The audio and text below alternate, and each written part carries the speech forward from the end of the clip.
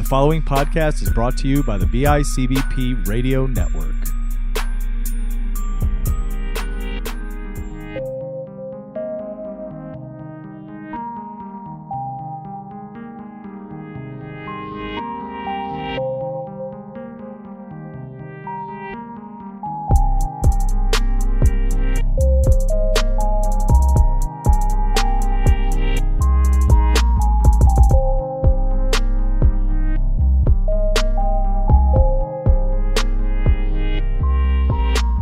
Hello, everybody. Welcome back to another episode of How Bizarre. I'm one of your co-hosts, Chris Chavez, joined by the lovely, talented Aaron Chavez. That's right. You knew it. That's why you said your name. You knew I was talking about you. Well, you pointed at me, so that helped. Also, And there's I'm no the one only else. one in the room. Or are you? Do. Save that for your creeper ones. Oh, that's right. This is How Bizarre. This isn't History Creeps. This isn't That's Odd. Welcome back, guys. We're back for another episode. Episode 3. This will be... Are you sure it's 4? Oh, it is 4. We had this debate last time. It was, yes. Episode 4. This is going to be fun. I have one that I think you're going to be like, what the fuck? I can't wait to hear it. Seriously. Before we get into it, so guys, at the beginning of History Creeps, we do Current Creeps. At the beginning of That's Odd, we do Now That's Odd. And for How Bizarre, when we have like news headlines, we were going to do Now Bizarre, right? Mm-hmm. Except we don't have a headline. But Aaron, you were saying that you learned something new, something bizarre, and you wanted to share it. So what we're going to call this segment is Tell Me Something Bizarre. And I will. What is I told you this a couple weeks ago, but I 100% know you were not paying attention to me. So I saved it for today. Wait where a second. You're a force. What was going on? What's always going on? You're on your phone. I was on my phone. I'm sure of it. Was I on Twitter? I have Instagram, no idea what you're on. Wrestling, I don't know. History Creeps, research. No, I don't think it was that. How Bizarre research? I don't think it was that. I think it was something really stupid and pointless and meaningless, but obviously. that's just or my else I wouldn't opinion. have been on it. All right, what did you find? Tell me something bizarre. So, like, this isn't new. Obviously, probably everybody already knows this, but I just learned this. John Tyler, he is the 10th president. He was the 10th president of the United States. First of all, I know I see on, the recognition. No, before you move on, you're like, I'm sure everybody knows this. I didn't even know we had a president named John Tyler. That's exactly what you said when I told you this before, but you didn't hear the rest. I know you didn't hear the rest. See, I do remember this part. Okay, then tell me the rest. No, you don't know it. I'm just telling you. I remember saying that. And that's why I'm making the point to say it again, is that I really feel like I don't think that's something. This isn't common knowledge. Like I really would, unless you're like into the presidents or into political history. I can't. I mean, dude, right. It'd be hard pressed to count on how many times I've heard somebody say John Tyler's my favorite president. Well, obviously no one says that. He's not a big one. What number was he? 12? 10th. So he was I couldn't even get the number right. You already said it. That's how forgettable he is. So do you know that was like a long time ago? Yeah. Okay, because Abraham Lincoln was the 16th. Yeah. Okay. So he still has 2 living grandchildren. Wait, not grandchildren. Yes, grandchildren. Wait. Yes. How is that? When was he born? What year was he born? Very bizarre. Okay, let me look up all the how does this work? Wait. He was born in 1790. And he still has Wait, I guess what? How old do these people live in the Tyler family? Well, also they had kids very late in life, second marriages. Oh, okay. That's how it happened. Oh, okay. But still, isn't that insane? And he's got grandchildren? 3 generations of his family has spanned the entire U.S. history. Think about that, because he was born 1 year after Washington was sworn into office. And his 2 grandchildren are still alive today for Trump. Dude, that's insane. That's crazy. That is crazy. And how old are they? How old are the grandchildren? Old, 89 or something. Ooh, they might see a different president or not. But still, that's a crazy thing to think that they're going to live to see another presidential term even. Right. Wow. And apparently the Sherwood Forest Plantation, where President Tyler renovated with his second wife in mind, they still live there, the grandson, and they say the house is haunted. Ooh. They showed us a spot on the wall where you can see what looks like a young woman. So they say that was the second wife. Okay. Yeah. You're gonna have to bring that up later on History Creeps.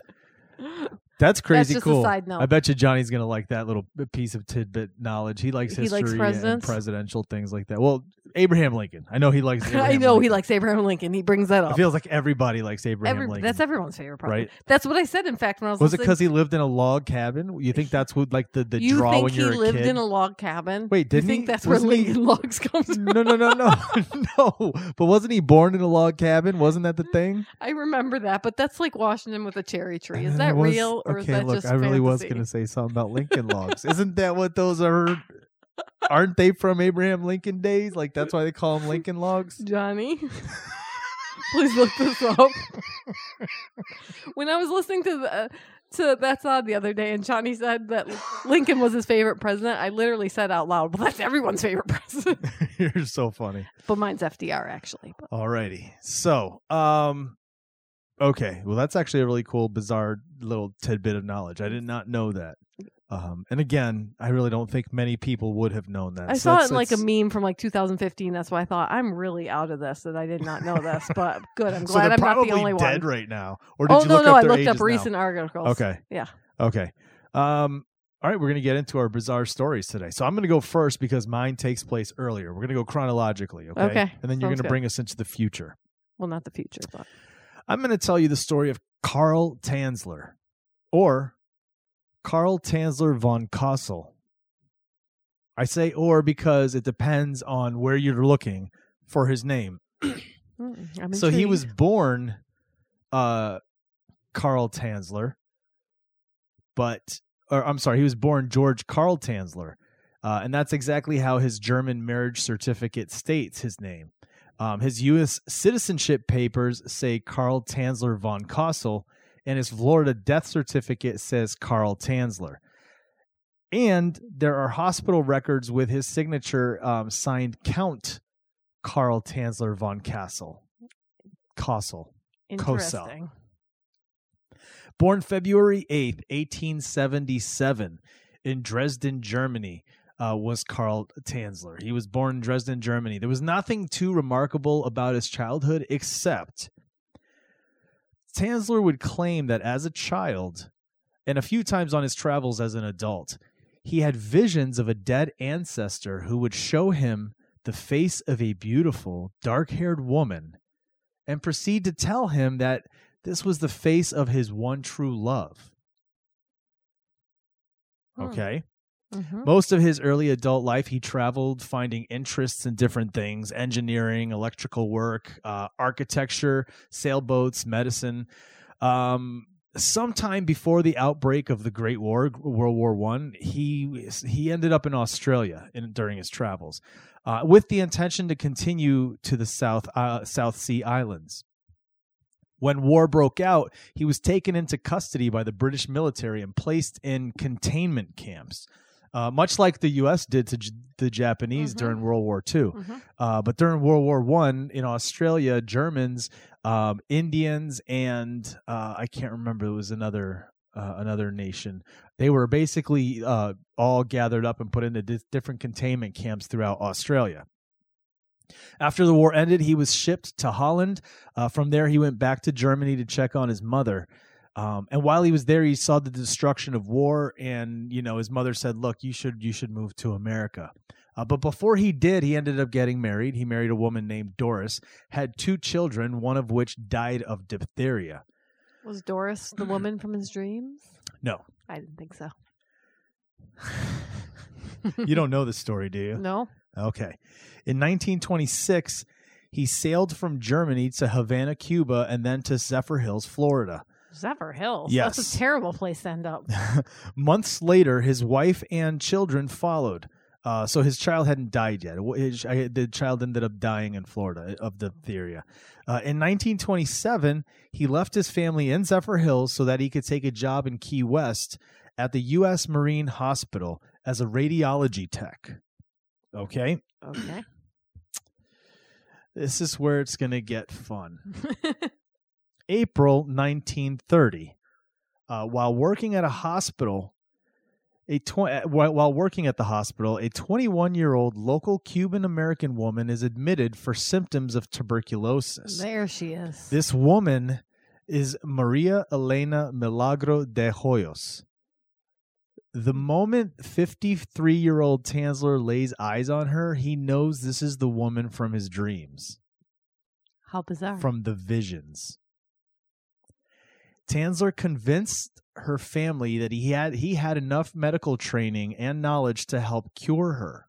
Oh, gosh. Okay? You're talking 1930s tuberculosis. Okay, and he's we're just coming a back tech. to this.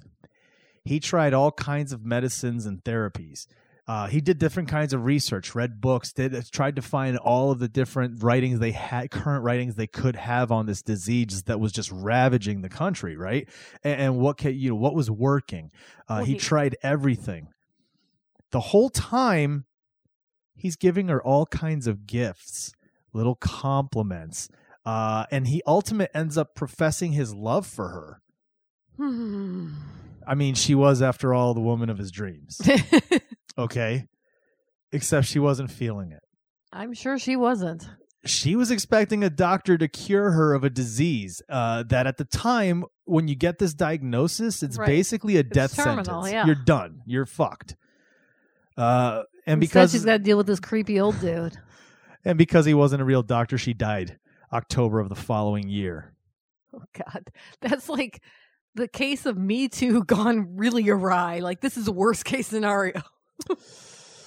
It gets worse. Oh, it can't.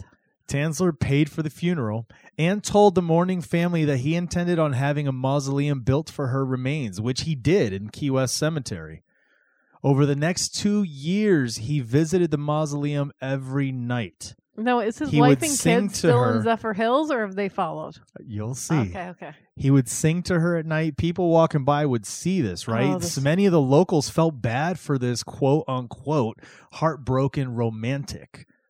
Stalker. Right? Okay. The right answer. 2 years, bro. And okay? He didn't even know her. 2 years. And then he would later claim, I want to put this out there. He would later claim that while he was out there singing to her, her spirit would visit him. Yeah, probably to tell him to fuck off. So yeah, many people would see him, in the evenings out there and think of him as a heartbroken romantic.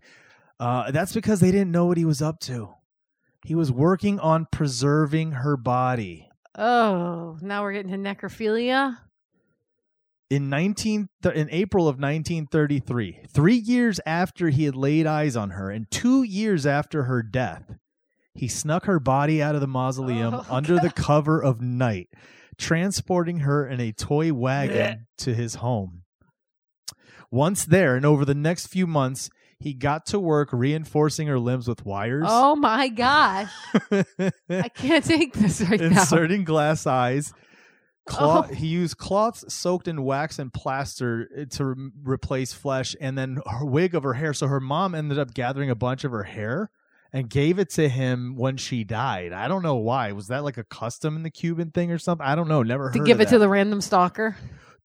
Well, this guy that was taking care of her. Maybe he was saying, during the embalming, he would help with whatever. I don't know. But he used that to make a wig. He stuffed her body with rags and dressed her in stockings, jewelry, gloves, and dresses. And he also had tons of perfume he would use. You'd have to. He lived with her over the next 7 years. Oh my! Cooking for her, singing to her, dancing with her, and even sleeping in the same bed. Rumors began swirling around town as the people noticed that Tanzler kept buying women's clothing, perfumes, jewelry, and some even noticing their silhouettes of two people dancing in his windows at night.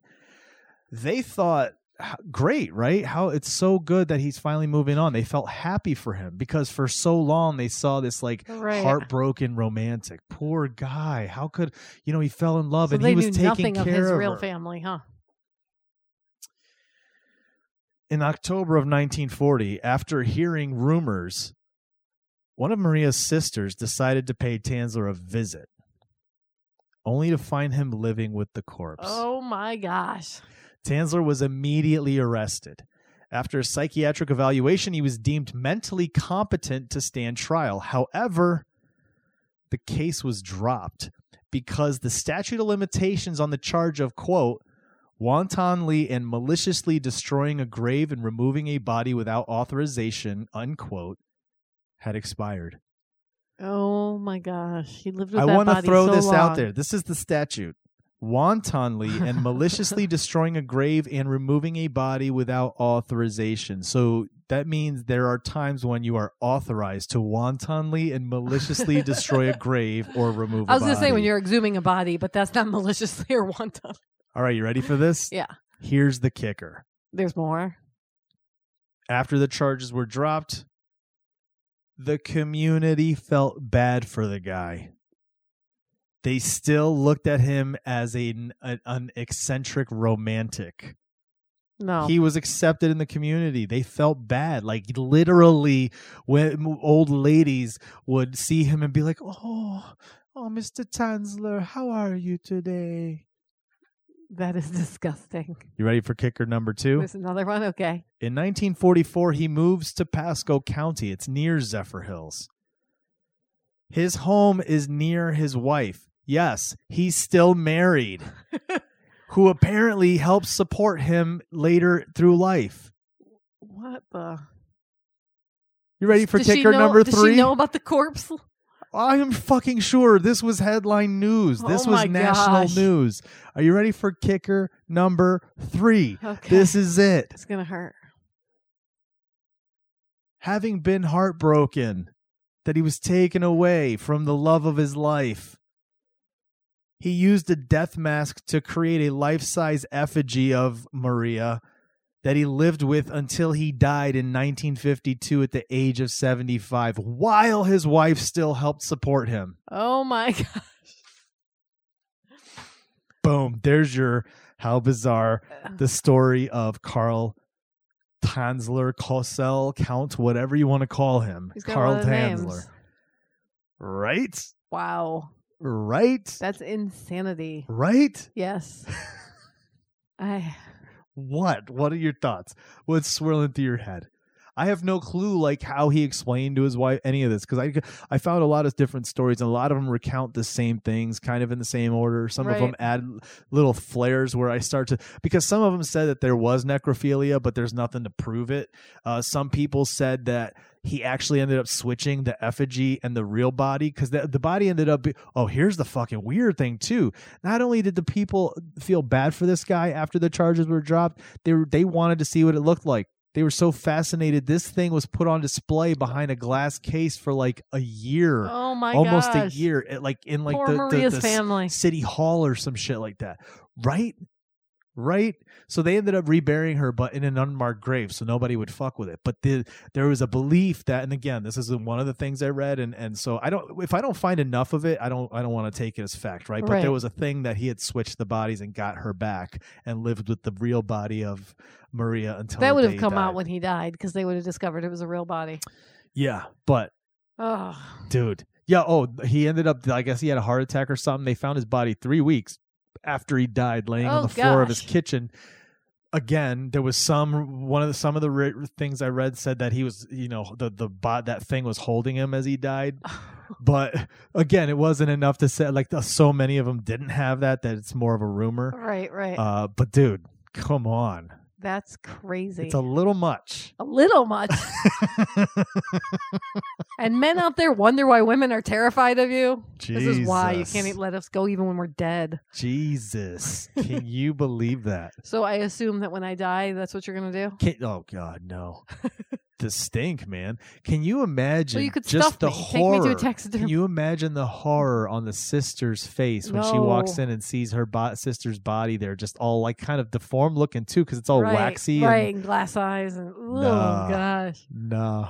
That's terrible. There you go. And to think of him as a romantic figure, that's just that's the worst part of it all. Know, like clearly dude. He was ill. Something was wrong with him. I don't know how they found him mentally competent. Well, because mentally competent to stand trial just means you understand the charges against you. It doesn't mean that you're not mentally ill. Okay.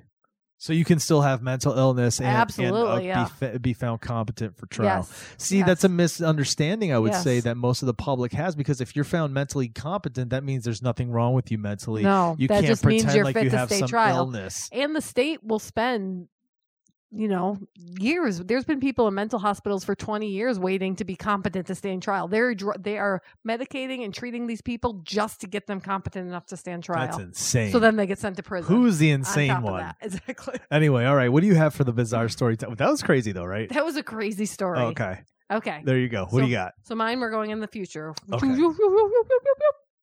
Ooh, this place is awesome. 2003. It's not so old-timey. There's color.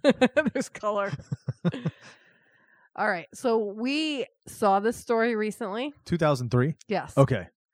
And I didn't pay it much mind when it happened because obviously in 2003 we were adults and we were aware of things in the news, but I don't really remember this striking me. But this is a strange story. So right. Here we go. I get you. All right. So it was a regular August afternoon in Erie, Pennsylvania, until everything changed dramatically. The small city, halfway between Cleveland and Buffalo, woo, Buffalo, what? sits along Lake Erie and is not known for dramatic national headline-grabbing crime. But that's what happened on August 28th, 2003.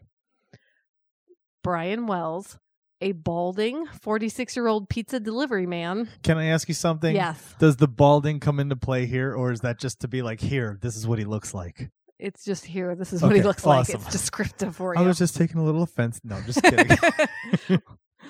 He walked into a PNC bank with a short cane in his right hand and a strange bulge around the collar of his T-shirt. Oh, you remember this? I do. He handed the bank teller a note that read, "Gather employees with access codes to the vault and work fast to fill a bag with $250,000. You have only 15 minutes." Yep. Then he lifted his shirt to reveal a collar bomb, a heavy box-like device dangling from his neck. The teller told Wells they could not get into the vault at that time, but they filled the bag with as much cash as they had, and it was like $8,700.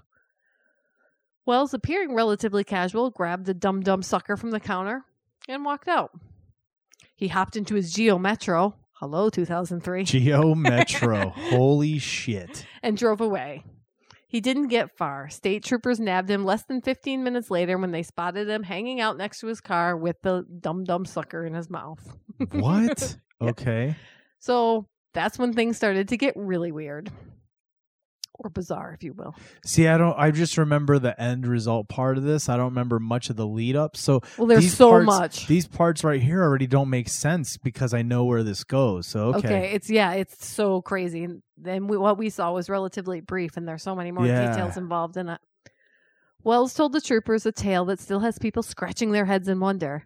He claims he was out making a pizza delivery and a group of black men, of course they have to be black, right? Jeez. Accosted him. They chained the bomb around his neck at gunpoint and forced him to go rob the bank. Wells pleaded with the officers, "It is going to go off. I am not lying." The officers took positions behind their car with their guns drawn while waiting for the bomb squad to arrive. Wells sat on the pavement for 25 minutes. Damn. Media began to arrive to film the bizarre scene. Yep. The device began emitting a beeping noise, and Wells starts to try to scoot backwards like he could escape the bomb attached to his neck. The device detonated. Yep. Wells was killed instantly. The bomb squad arrived 3 minutes later. Damn. Yeah. So then they're trying to put together the puzzle. So that's what doesn't make sense because like he was so cool and calm and collected and sucking on dum-dums, dude. Like if you really thought this was legit. Right. You know? Wow. So the police then began searching for clues. What they found was a terrifying escape room scavenger hunt that no one could win. The short cane that Wells had at the bank was a homemade gun. The bomb itself was a DIY design and construction, rather ingeniously. I can't say that. The device consisted of 2 parts, a triple-banded metal collar with 4 keyholes and a 3-digit combination lock, and an iron box containing 2 6-inch pipe bombs loaded with double-base smokeless powder. Jeez. The hinged collar locked around Wells' neck like a giant handcuff. Investigators believe it was built using professional tools. The device also contained 2 kitchen timers and 1 electronic countdown timer. It had wires running through it that connected to nothing, decoys to throw off would-be disablers, and stickers bearing deceptive warnings. The contraption was a puzzle all on its own. That is, I feel like this is like Jigsaw for Right, Saw. yes. It feels like a Saw thing. This is fucking insane. When did Saw come out? This didn't inspire this, did it? I think Saw came out later. First. Later or first? Before this. This was 2003. That's what I'm saying. You don't think Saw inspired somebody to do this to the poor guy, do you? Oh, I don't know. Huh. And then came the 2004 was Saw. Oh, they were close. Oof. All right. And then came the never-ending list of instructions. Inside Wells' car, they found a letter addressed to the bomb hostage. The notes instructed Wells to rob a bank of $250,000 and then follow a set of complex instructions to find keys and combination codes throughout Erie. These notes contained drawings, maps, and threats. The note promised that if Wells did as he was told, he would wind up with keys and a combination to save himself. Failure or disobedience would result in certain death.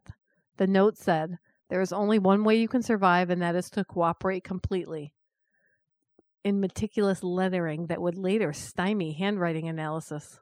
"This powerful booby-trap bomb can be removed only by following our instructions. Act now, think later, or you will die." In the hours after Wells' death, the cops tried completing the hunt themselves. The first note was straightforward enough. Exit the bank with the money and go to the McDonald's restaurant. Get out of the car, go to the small sign reading drive-through, open 24 hours in the flower bed. By the sign, there's a rock with a note taped to the bottom. It has your next instructions. Wells drove straight there after he left the bank with the bag of cash. He retrieved a 2-page note from the flower bed, which directed him up Peach Street to a wooded area several miles away, where a container with orange tape would hold the next set of instructions. Wells was caught before he got to that clue, but the investigators picked up the thread, locating the container with the orange tape in it. They found a note directing them 2 miles south to a small road sign where the next clue would be waiting in a jar in the woods. But how fast did he think he was going to be able to do all this stuff? Right.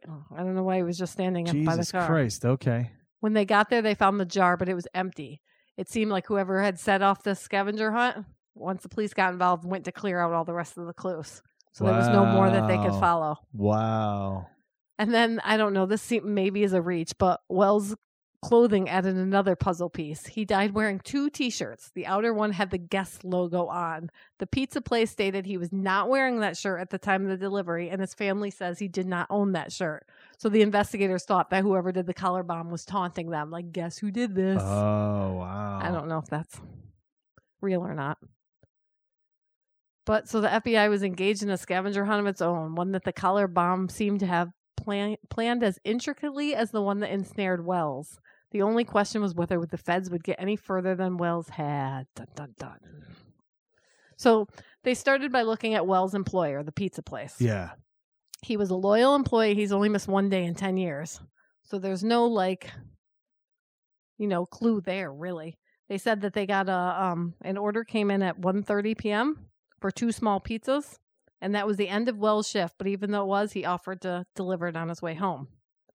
So he left the pizza place at 2 p.m. The delivery location was reachable only by a dirt road. It was a TV transmission tower site in a wooded area off a busy street. So right there, that should have been like, don't deliver pizza. This is fucking Saw, dude. It's literally Saw. Don't deliver pizza on a dirt road. Before the movie. When investigators combed the area, they found a shoe print matching Wells, and tire tracks matching his geo, but no clues as to who lured him there. The next day, a reporter was trying to get close to the scene, but it was all cordoned off. And he saw a man pacing in front of the home that sat right next to the site. And this is when we meet Bill Rothstein. He's going to be important. Bill Rothstein was a lifelong resident, an unmarried handyman, who appeared at the time to just be a neighbor who offered a journalist a better view into the cordoned-off crime scene. He didn't seem to know what was going on, and he didn't seem to be that interested in it, but he still let the journalist come in, and the journalist could go through his backyard and get right up to the crime scene. Then, less than a month later, this same man called 911 reporting that he had a frozen body in his garage freezer. What? Rothstein was immediately taken into custody. He reports he hadn't been sure what to do for weeks. He thought about killing himself and stated that he even wrote a suicide note. So as of now, this seems to be 2 separate incidents. Right, yeah. You're not thinking about it. When investigators go to his house to look at a suicide note, they do find it, but it opens with a curious disclaimer. It starts with, "This has nothing to do with the Wells case." What? So then suddenly people became a little concerned. What the shit would you even write that for? Right. What's the point? You want people to look into that and see your whatever it was you constructed. I don't know why he said that. He goes on to say the body in the freezer is Jim Roden and stated he did not kill or participate in his death. Rothstein expressed his apology to those who care for or about me. While in police custody over the next 2 days. Wait, hang on a second. Do we find out who killed that dude then? Yes. Okay. He explained how a dead body ended up in his freezer. He stated that in mid-August, an ex-girlfriend named Marjorie Deal Armstrong, who we will talk about in great detail. Oh, man, this gets crazy, huh? Whom he had dated in the 60s and early 70s, called him and told him she shot her live-in boyfriend, James Roden, over a dispute about money. She asked for help cleaning up her place and disposing of the body. Rothstein did what she asked. He melted the shotgun she used and spread the pieces around Erie County. He placed the body in the freezer in his garage, planning to grind up the body, but he couldn't go through with it. Oh, my God. He called 911 because he was afraid what his ex might do to him. It seems that Deal Armstrong was well known around Erie for having some, issues. She first drew public attention in 1984 when, at the age of 35, she was charged with murdering her boyfriend, Robert Thomas. Oh, my God. She claimed she shot him 6 times in self-defense, and a jury did eventually acquit her. 4 years later, her husband, Richard Armstrong, died of a cerebral hemorrhage. The death was ruled accidental, but questions lingered. Armstrong had a head injury when he arrived at the hospital, but the case was never forwarded to any police officer or anything. Wow. Black Widow. So here we are. The day after Rothstein called about the body in his garage, Deal Armstrong was arrested for the murder of Jim Roden. In 2005, remember the bombing was 2003. Yeah. 2005, she pled guilty but mentally ill. She was sentenced to 7 to 20 years in prison. However, Rothstein died of lymphoma 6 months before this, so he never saw her get sentenced or anything. Okay. The federal agents, because it's federal that's investigating the collar bomber. Yeah. So they're not paying attention to the state matter at all. No. About Deal Armstrong. It totally seems unrelated. They're just wondering why he had something in his thing. Yeah, but even Wells that, death. I don't even know if that got to them or anything. What the fuck? Okay. However, in April of 2005, Deal Armstrong met with a state police officer about another matter. They thought that she could help him be an informant in some, murder case or something. Okay. But during the course of the interview, though, she stated that Roden's murder had everything to do with the collar bomb plot. What? So the feds quickly descended upon Deal Armstrong. She reported if they could get her a transfer to a prison closer to Erie, she would tell them everything she knew. So here's where we go with this. Okay. So former friends of Deal Armstrong reported that when she was in high school, she was known for intelligence, because whoever obviously did this plot was pretty intelligent, creating all this stuff. She possessed a great deal of knowledge of literature, history, and the law. But over the years, she began to show increasing signs of bipolar disorder. She had symptoms of paranoia, was hyper-talkative, and had drastic mood changes. In 1984, after the murder of her boyfriend, investigators found nearly 400 pounds of butter and 700 pounds of cheese, all rotting inside her trashed house. I mean, she's just a Paula Deen fan. She's just been using the time. Nothing wrong with that. Psychiatrists deemed her mentally incompetent 7 times before she was able to stand trial. Holy cat. Okay, there we go. Yeah. Comes into play. Yes. That's the theme, right? Exactly. You're competent to stand trial. It'll come up again, don't worry. So she seemed to be the exact type of person, smart, mad, and murderous, who would devise a complicated bank heist. Her narcissistic tendencies would also make it likely she would be unable to keep such a scheme to herself. Deal Armstrong said she wasn't involved in the plot, but was aware of it. This is what she was telling federal investigators. She supplied some of the items and was less than a mile away during the bank robbery. She stated that Rothstein and the pizza guy were involved. So this is the first time we're hearing that the victim may have been a conspirator. That's why I was thinking like he was all, I don't know, but there's a whole game that's involved. Like, yeah, okay, go on. She claimed that Rothstein was the mastermind. Even while she was claiming she was not part of the plot, the federal investigators were talking to others, interviewing 4 separate informants who stated that Diehl Armstrong talked about the plot in intimate details. Wow. Later, in late 2005, another witness came forward, a crack dealer named Kenneth Barnes, he said he was also involved. Barnes, an old fishing buddy of Diehl Armstrong, had been talking too freely about the plot, and his brother-in-law turned him in while he was serving time for a drug charge. So the Barnes is in jail for a drug charge, and his brother-in-law is like, hey, he keeps talking about this. I think he's involved. Barnes agreed to a deal with the feds. He would tell them everything he knew for a reduced sentence. Barnes confirmed what the feds suspected, that Diehl Armstrong was the mastermind behind the plan. She wanted the cash so she could pay Barnes to kill her father. She was worried he was blowing through her inheritance. Oh, so that's what this is all about, according to Barnes. God. Barnes insisted he was kept in the dark about some aspects of the plan, but even with the holes, much of his account corroborated with what the agents had already heard. So they're putting all this together. So in February 2006, agents told Diehl Armstrong that they had enough for an indictment against her, and she became enraged, slamming her fist on the table and screaming out her attorney. However, she's still talking to the investigators. She even offers to go with them in the car around Erie to point out where she was during all the parts of the bank robbery and scavenger hunt. She admitted to being at several locations linked to the crime that same day, like the McDonald's. At the end of the drive, but then she shuts down at the end of the drive. She's like, I'm not going to provide any more information until you give me a letter of immunity. But they already got everything they needed, so they didn't care. She's done. Wow, I didn't know they found out who it was. In July of 2007, nearly 4 years after the plot was carried out, the U.S. attorney announced the case was over, that Diehl Armstrong and Barnes had been charged. Rothstein and Wells, the purported victim, were also involved, but because they were both dead, they're just unindicted conspirators. Do you really feel like Wells was involved? I feel like maybe they caught a fucking pizza delivery guy at their place and held him up and made him do all this shit. Because again, why go through the all of it? Like, just have it look like a bomb and be it. Why did it actually have to be a real bomb? Well, what was the point to the whole thing? The feds maintain that Wells was in on it, thinking the collar bomb was a fake. But still, the whole point is there's all of this other pieces to a puzzle for him to follow. I don't think he was in on it. They said the scavenger hunt was supposed to be a ruse to fool the cops, but at some point, Wells went from being a planner to an unwilling participant. He realized he was double-crossed and the bomb was real. While they're announcing this, the U.S. attorney, Wells' family, is in the press section screaming liar over and over again. So clearly they didn't agree with this assessment. But many people in Erie were not satisfied with the feds' conclusion of the case. It left more questions than answers, like how did Wells, the pizza man who has this impeccable record, get involved? And could Diehl Armstrong, with her severe mental illness, really mastermind such a plot? The feds also announced a week later that the entire scavenger hunt was fake and the bomb would have gone off regardless. I don't know. Yes. I feel like he was not a part of this. So Barnes pleaded guilty and he agreed to testify against Diehl Armstrong. He was sentenced to 45 years, but hoped that his testimony would reduce his sentence.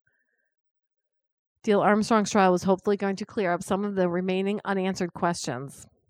But these answers would have to wait because Diehl Armstrong was deemed mentally unfit to stand trial at first. When she was finally deemed competent, she was diagnosed with cancer, and trial was postponed while she waited for her prognosis. Despite doctors telling her she only had 3 to 7 years to live, prosecutors decided to start the trial. So on day 5 of the trial, this is October 2008 now, Barnes took the stand. He said Diehl Armstrong devised the plan and lured in a few conspirators. Wells, the quiet pizza delivery man, needed the money because, according to Barnes, he had a relationship with a prostitute. With the help of Barnes, Wells... Oh, God, Wells, you're breaking my heart, kid. Wells would buy crack to exchange to the prostitute for sex. Oh, God, Wells. He fell into debt with the crack dealers and needed help. It was only the day he dropped off the pizzas that he realized he had been double-crossed and tried to run.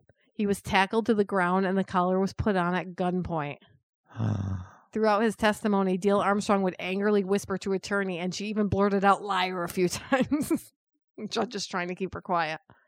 So that's why they say that Wells got involved. Wow. But if he knew then, this, like what you're saying, if he knew, if he realized he was double-crossed when he went to deliver those pizzas, then why was he still acting so calm, grabbing the dum-dum? Like, I don't get that. Oh, man. The 8th day of trial, October 26th, oddly enough, Dale Armstrong took the stand in her defense. She is untreated bipolar disorder. This had to be a disaster. It sounds like you want to read that transcript. I can't even. It would just be torturous. Like, here's some of it. She would ridicule her lawyer, yell at the prosecutor. The judge tried to cut her off more than 50 times. During her first day on the stand, she mentioned Brian Wells only once in the final 10 minutes of a nearly 100-minute-long diatribe. I never met Brian Wells. I never knew Brian Wells. Never. I became aware of him the day that he died. I saw it on the news. Can you imagine 100 minutes nonstop talking during a trial? But she didn't convince the jury. They deliberated for 11 hours, but returned guilty verdicts. Let me ask you something. Like, what are you doing when you're watching that go down, right? Like 5 minutes in and she's still going and you're like, all right, whatever. But like 15 minutes, you're like, okay. And the judge keeps trying to stop. And I was going to say, and now you're hitting 30 minutes. And now are people really looking at their watches going, all right, let's see how long this goes? Like, who starts putting bets down? It's a manic person. You can't stop them no matter what you do. Like, it's crazy. So she was sentenced to life in prison plus 30 extra years, I guess, just to be sure. And she died. Yeah, because life isn't like till you're dead. Life is a certain amount of numbers, right? It depends. It's like 60-something years or something. She died of breast cancer in April 2017 while serving her sentence at a federal prison in Texas. So although the case is seemingly closed and the questions have been answered, not everyone believed the conclusion. There's like an FBI, he's a former FBI profiler, and he's really adamant and outspoken about how he does not think it was Dale Armstrong. He believes it was Rothstein that was the mastermind. He just doesn't think that she could have, she wasn't very educated. She clearly had bipolar. But so many people involved in the plot are now dead. We're never going to really know. That's crazy. I was wrong. Life sentence is your lifetime, right? Your life term. What is the point to the extra? Just to be like, this is how fucked you are? I guess. Like, there's no turning back ever. I mean, because it depends. It's a federal It's a federal life prison, so there's always a possibility of parole, maybe. So the extra 30 years was just be like, okay, there's no parole. I don't know. They also knew she was going to die in 3 to 7 years, so it's insane. It's a crazy story. That is I remember the collar thing. I remember him being on the news, and I've seen it, in one of those kinds of most shocking videos or whatever. I've seen the story itself, but holy crap, all of this other stuff, I don't remember any of this stuff. And apparently during my research, I learned that there is a documentary about this on Netflix. How come I'm always learning about this as I'm doing research? So, oh my God. It's called Pizza something, I think. Pizza Guy. Poor Pizza Guy. Oh, man. I don't know.